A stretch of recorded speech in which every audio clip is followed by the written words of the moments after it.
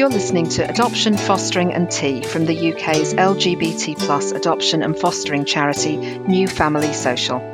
Find us at www.newfamilysocial.org.uk. I'm Tor, and this week I'm going to be having a cup of tea with Will, talking about adopting a sibling group. Hi Will. Hi Tor. You adopted a sibling group all at once. So take us right back to the start when you were having those conversations about let's adopt a child, two children, more children. Can you tell us about how that went? I always wanted kids, and through dating, a lot of people didn't want kids. So I got to the point in my 40s that I just said on the first date, I want kids. And then that scared off everybody, and the people who hung around I had a second date with, and so on. So we always knew, Pete and I, that we wanted to have children. Pete's from a large family, I'm from a large family, and we always wanted a large sibling group. So you were literally auditioning another parent? Yes, basically. Yeah, I got to the point where I'd applied to be a single adopter 6 years before, and that was kind of in the year 2000, and that was quite a difficult process at the time in London. So kept getting knocked back and rejected as a single adopter. And then I took a break for a few years. When I started it again, I wasn't sure whether I wanted to go through adoption. I was happy to look at surrogacy and other means, but I knew I wanted to do it with somebody, not on my own. But yeah, 5 years later, I was just very specific when I met somebody, and Pete didn't bat an eyelid. He just went to the bar and said, I need to go and get a pint for this conversation. And then we came back and carried on.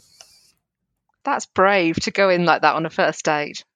I had quite a lot of bad first dates, I have to say. So you kind of get used to it, I think. Yeah. So having had that conversation, I assume some time passed, maybe second date, third date. Eventually you obviously, made your relationship permanent and decided to apply to adopt. How was that? We decided to move out of London to raise a family. And again, it wasn't a fantastic experience. But as I keep telling people now, just keep trying. It's always a challenge meeting the right social worker and the right agency. And you need to be able to feel free to tell that social worker and that agency everything. So the relationship's got to be really key. So we tried a few, and then we decided to move further out and kind of in the countryside really to raise the kids.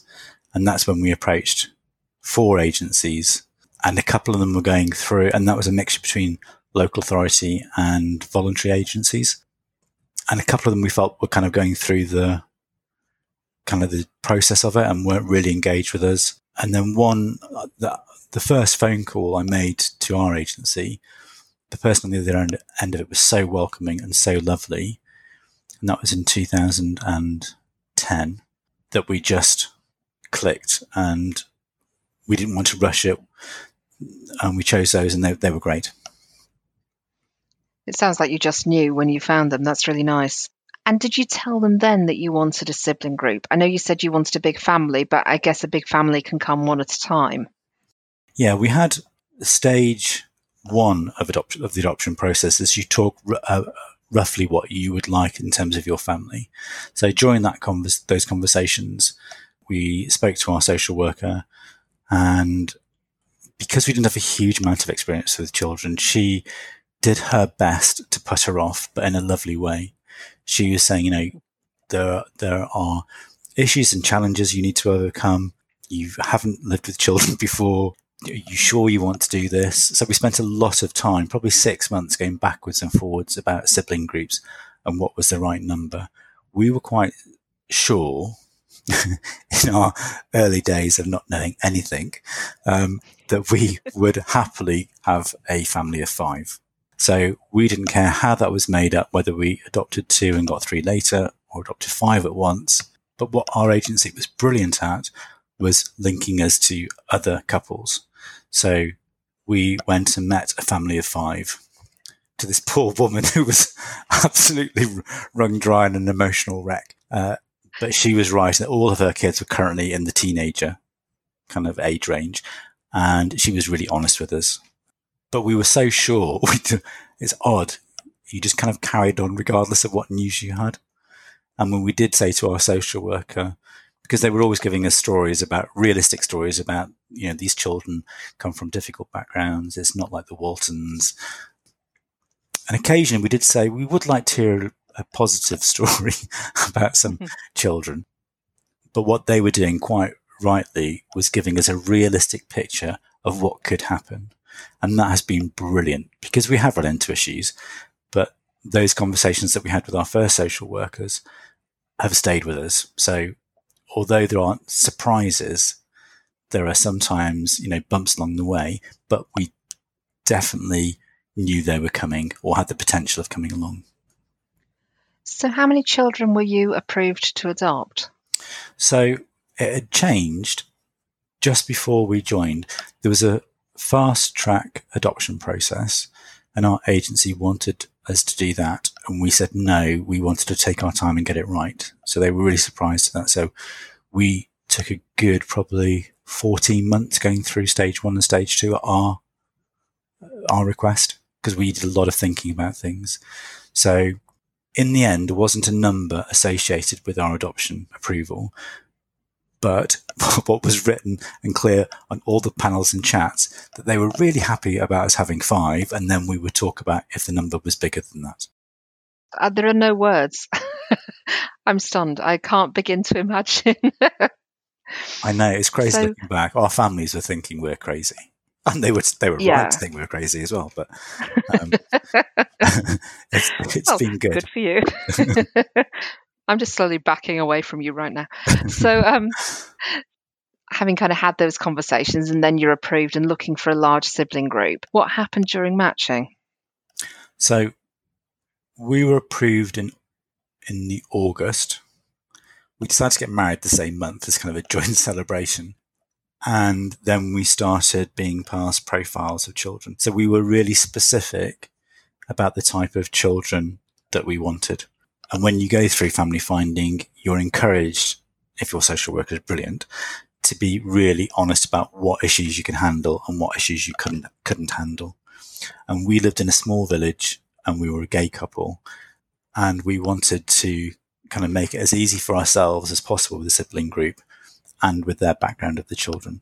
So you can be very specific about, and it sounds quite hard kind of on a podcast, but about the level of disability of child that you can cope with. And the social worker would bring profiles of children along, the sibling groups. And to be honest, there were sibling groups of 2. She never brought us more than 2. But we would talk through what the profile of the children meant. So we were quite new to it, and almost like when estate agents pitch a house, profiles are written by social workers in such a way to obviously accentuate the positive, but also mention some potential challenges that child might bring to a family. So what was really useful for us is the social worker would translate that and said, oh, this would mean that there is a chance of fetal alcohol syndrome in the child's gestation period. So that might have an impact on the ability of that child to learn and might require additional support.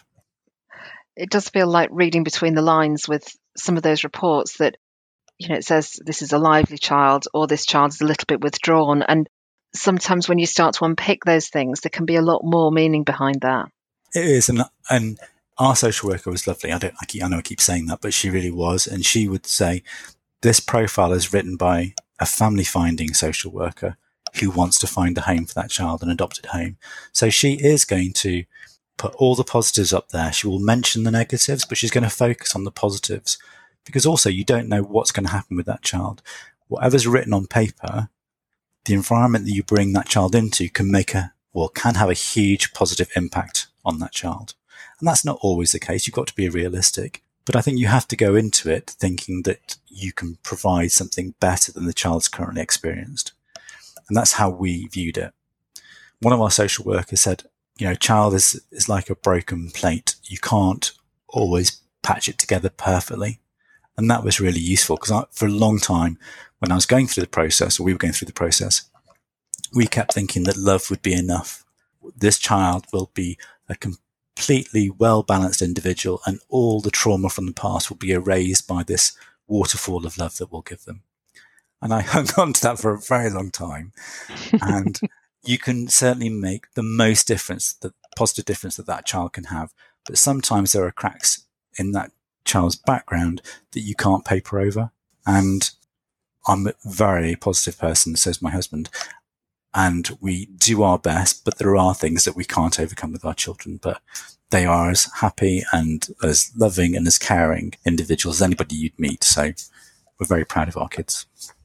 You're right about that. We all go into it thinking, I will love this child better. And yes, I think it is a learning curve. When you think, yeah, we can't solve all these things. We can make them better and we can make them easier, but we can't make them gone.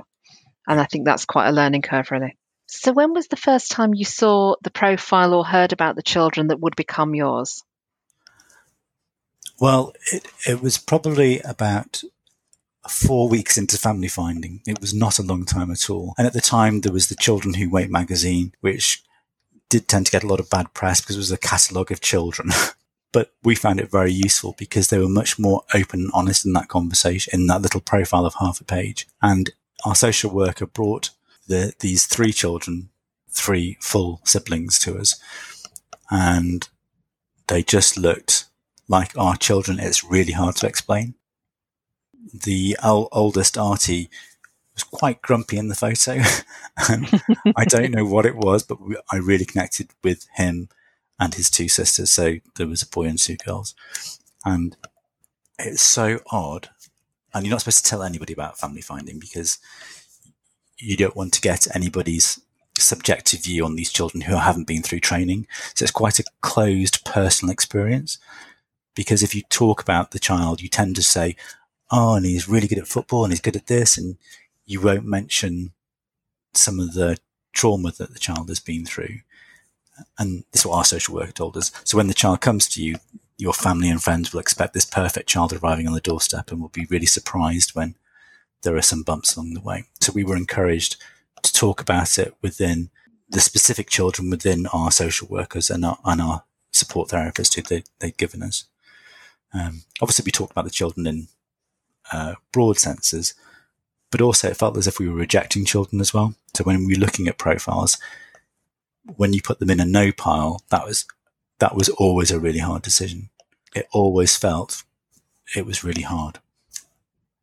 I agree with that. When we were family finding, there was one little boy and his photo came up endlessly in those magazines. And even now, I wonder what happened to him. I can remember his name and he wasn't the right child for us for lots of reasons. But I do wonder and I do sort of hope it came good for him, you know?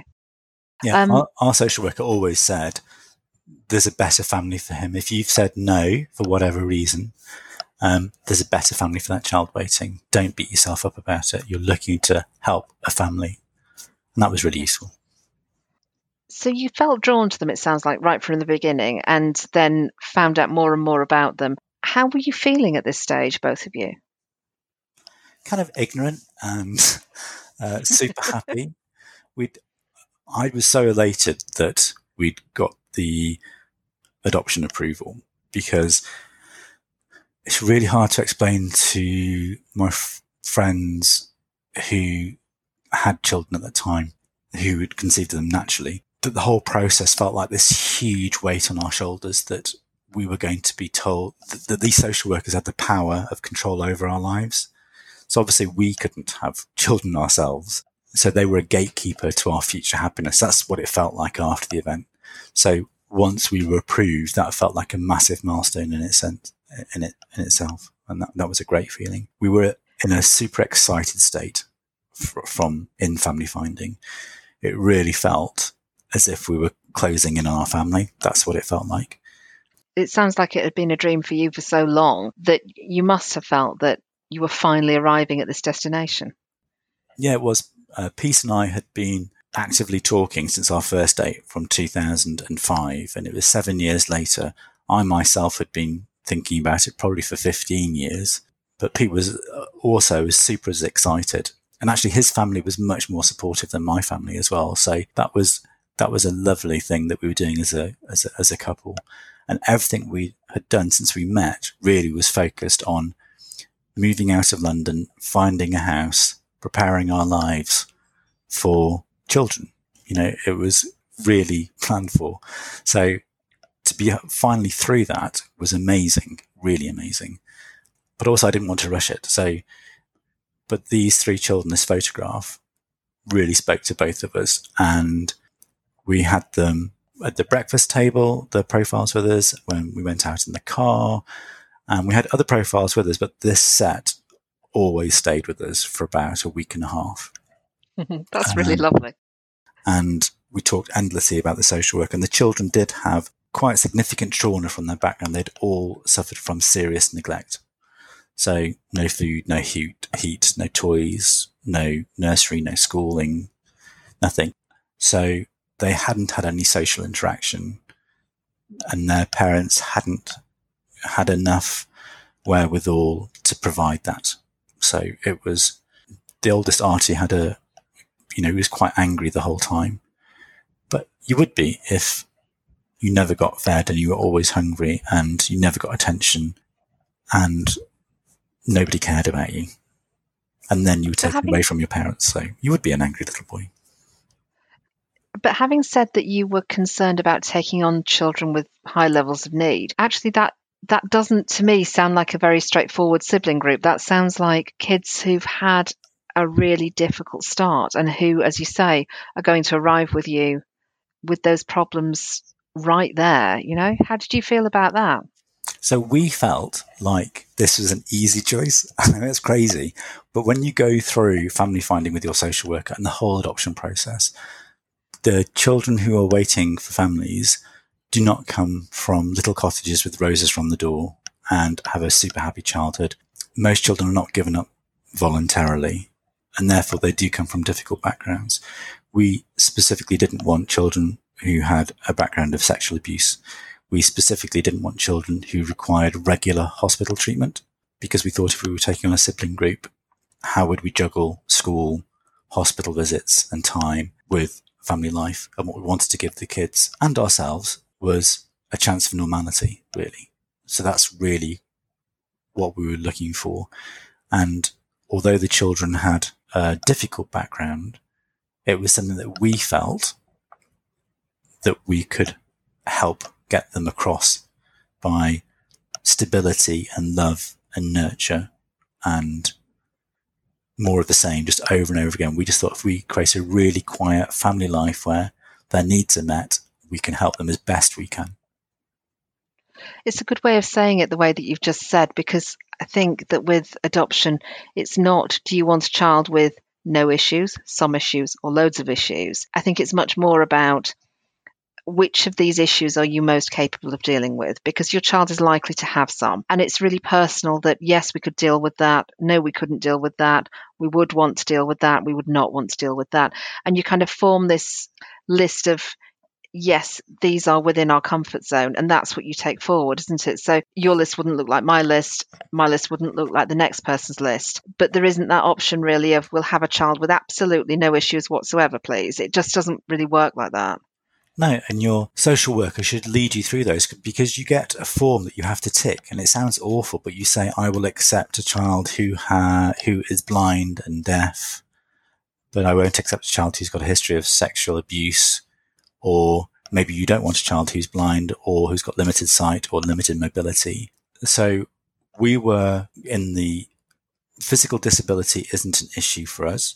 Blindness and deafness wasn't particularly an issue for us, because we were adopting a sibling group, and we thought we could cope with that with the right support. But then the social worker takes you through a reality, and our social worker took us to a family with a child who had quite complex needs and was thought that wouldn't need a feeding tube for long, but the child was 6.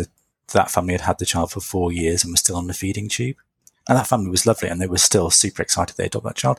And he was a lovely little boy, and all other respects, there wasn't really any issues apart from that feeding tube, but that did cause some developmental delays, but he was catching up. But when you hear about the hospital visits, the refitting of the tube, the infections, and we'd have other children, then that built up for us maybe that we shouldn't go down that route. Yeah, I can understand how you arrived at that. And we had similar conversations about we would do X, we would not do Y, and partly as well balancing need with other children. So tell me what happened next. So we progressed and we kept going back to this one family unit, and then I called the children's social worker. So our social worker said, no, that you should call, because our social worker said, if I call her, I'm going to relay it all back to you. So pick up the phone and call her yourself. And that's what I did. And I think I was on the phone for about 3 hours, and she was super lovely as well. And she'd seen the children that morning, and I'd asked about whether there was an issue with us being gay. And she told me to stop being so stupid and said, why? And that's really what it was like, the whole process, really. You know, it was very, very supportive. And she immediately went on to, okay, what kind of house have you got? Do you have any dogs? She was in full social worker mode, thinking, okay, this is a good couple. They're interested in a group of 3. I'm going to motor on down. So before long, I had given her my whole life story, and she knew the size of the house, where we were, where the rivers were, where the ponds were, how many dogs we had. And we agreed to talk the next week. I think we spoke 4 days later on a conference call with Pete, my husband, and we agreed that we would go up and meet the children. But the condition was we had to have another, what's called the team around the child meeting. So before they would introduce us or give our details of us to the foster carer, they wanted to know that we were serious. They didn't want any disruption for those children at all. So we then travelled, it was out of area, to the local authority and with our social worker, and walked into a room with about 14 other people in this room. And then we could ask any questions we wanted about the children. We could ask there was a medical advisor. They could ask us anything, which they did. And we had a completely open and frank conversation about sibling group background, our background, being gay, living in the country, the background of the children, the children's parents, the children's grandparents. It was full on, and it was all day. And well, it was back till 3 o'clock. They provide sandwiches, so it was fine. That's all right. It's worth it. And by the end of it, Peace and I were crying. Our social worker was crying, and about half the room was crying. I don't know why. We were all such an emotional wreck. I think they were thinking it was so lovely that we wanted to adopt this group together. And what turned out at the end of that meeting was that they were just about to split the children up because they couldn't find a home for 3. So there was a lot of emotion in the room that we didn't know about until the end of that room. But we decided to go forward. And after we decided to go forward, they let us know that they were really happy because they weren't sure that finding a single home for all 3 of them was going to be that easy. So really for your children, it was you guys or separate homes? Yeah. And it seemed awful at the time that they would even consider that. But looking back now, I can see there would have been benefits to providing, separate homes for some of the children because their needs are so different and complex. I mean, I would never split them up, and we absolutely love them dearly. But from a social worker point of view, I can see that maybe putting them in a family where they would be the sole child might have made more sense because they would get into a family unit quicker. And social workers always want to do what's best for the child, in my experience, and they were really keen to try and make it work. If they split the children up or kept them together, children's social worker really wanted to keep them together because they were so close in age. So we agreed to go away, have a think about it. They were really good to always give us a week. And then we went and we arranged a meet up with the children. I'm just wondering, how are you all now? How's day-to-day life? What's it like to have that many children? So that was 7 years ago. It doesn't feel like 7 years ago, I have to say, although the amount of food they eat means they are growing up. We're on our 3rd washing machine, so that tells you something about the amount of washing we do. Never a dull moment. There are always different factions going on about who's siding with who. So meal times are always, in my head, I'd imagine that we'd all be sitting around calmly discussing the events of the day, and it's normal about she's looking at me like this. Why won't she close her mouth while she's eating? Why is she taking the last bit of profiterole? I never have a calm, even though I say to kids, can we just have one meal where we just sit and pretend to be a pleasant family? But it's all just kind of kid stuff because they're all really close in age. That, you know, so there are quite a lot of competing demands for attention at that table, and about how many sausages each of them get and stuff. And competition, of course, which I hadn't really thought about, but competition's quite key in how the house runs. But generally, it's a pretty normal house. I shout at the kids to tidy their bedrooms. They ignore me. I shout at them to tidy their bedrooms. They ignore me. I say they won't get any crisps. They tidy their rooms, or at least shove everything under the bed so it looks tidy, which I'm happy with. And, it's the same. It's fine. Yeah. And I guess the most challenging thing has been finding the right schools for them. So, yeah, I guess school is the hardest because it's outside of your control. You can control everything within your house to a reasonable extent, but what you can't control is when they're in the classroom and how the teachers respond and how much information do you give the teachers about the kids' past to excuse their behaviour or to explain their behaviour. So schooling has been the biggest challenge, but I think we're kind of on a relatively even keel, as much as we can be anyway.